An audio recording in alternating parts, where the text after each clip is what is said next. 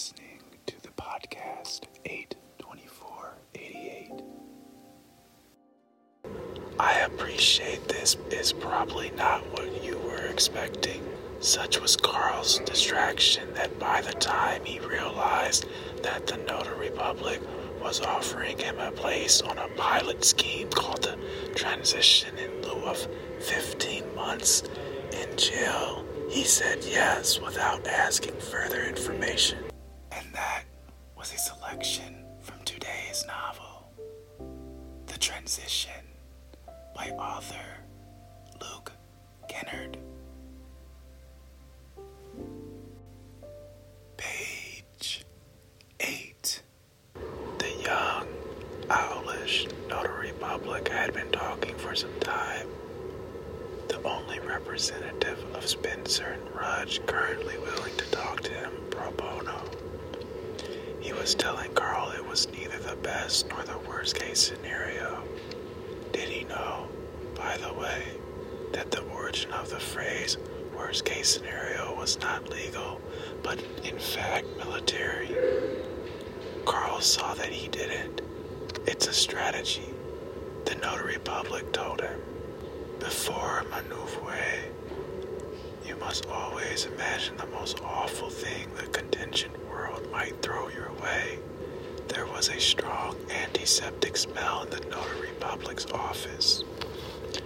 He must have injured himself somehow. It's a good product, Mr. Timberley, said the notary. The Transition.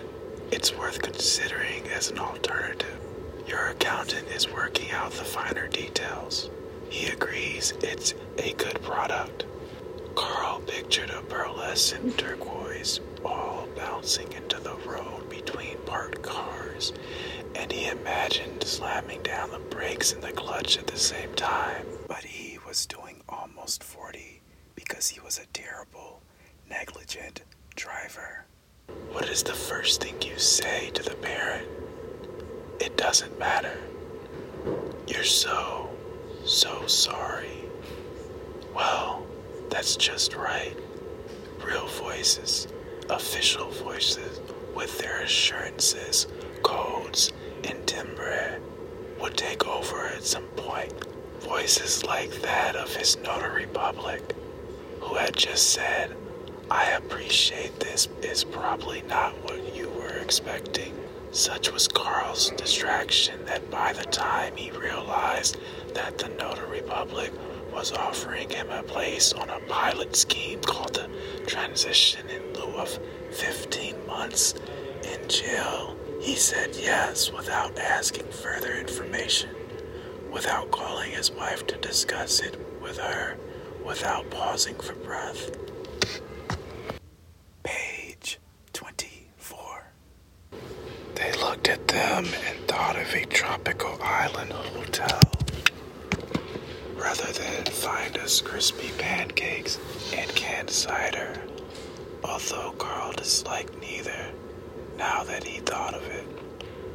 A building site promised a forthcoming swimming pool and multi-gym. All that, said the driver, that renovation, paid for by the Transition.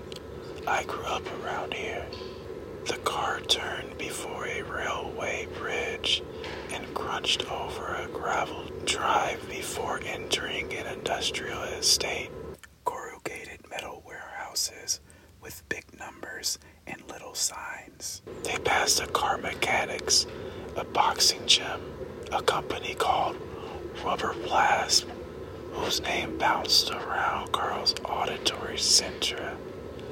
Further in, the lots turned hipster, a craft brewery, a Japanese pottery store, a vanity recording studio. Carl expected the Transition's headquarters to be another identical shack, but when they rounded the last corner, they were at the foot of a hill from which emerged 4 shiny black obelisks connected by footbridges, a letter H at every rotation. Each obelisk was roughly as tall as an electricity pylon, but only broad enough to contain a couple of rooms. As they stepped out of the taxi, the shiny black surface of the 4 towers turned blue and brightened until it almost matched the sky. A film of a flock of birds flew across it, disappearing between the towers, which faded to black again. "This is," said Carl. "Wow," said Genevieve.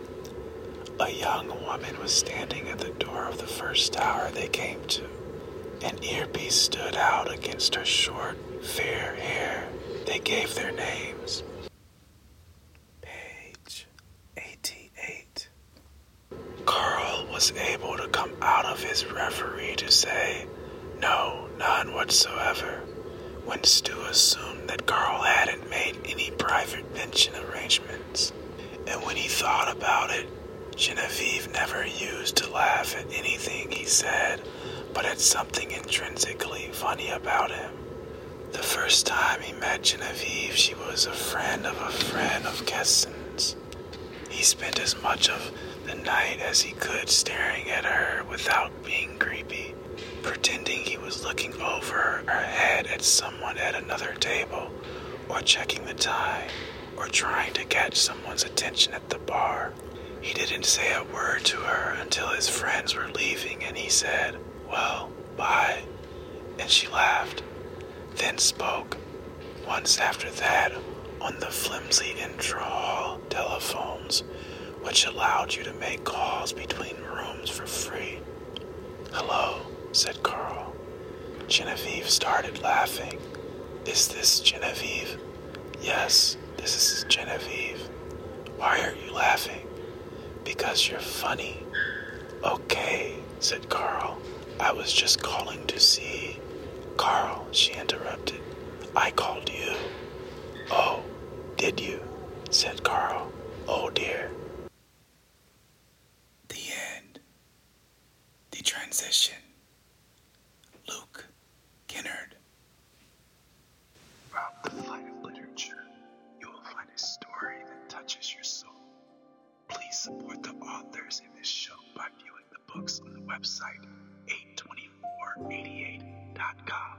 That's numbers 824, the word 80.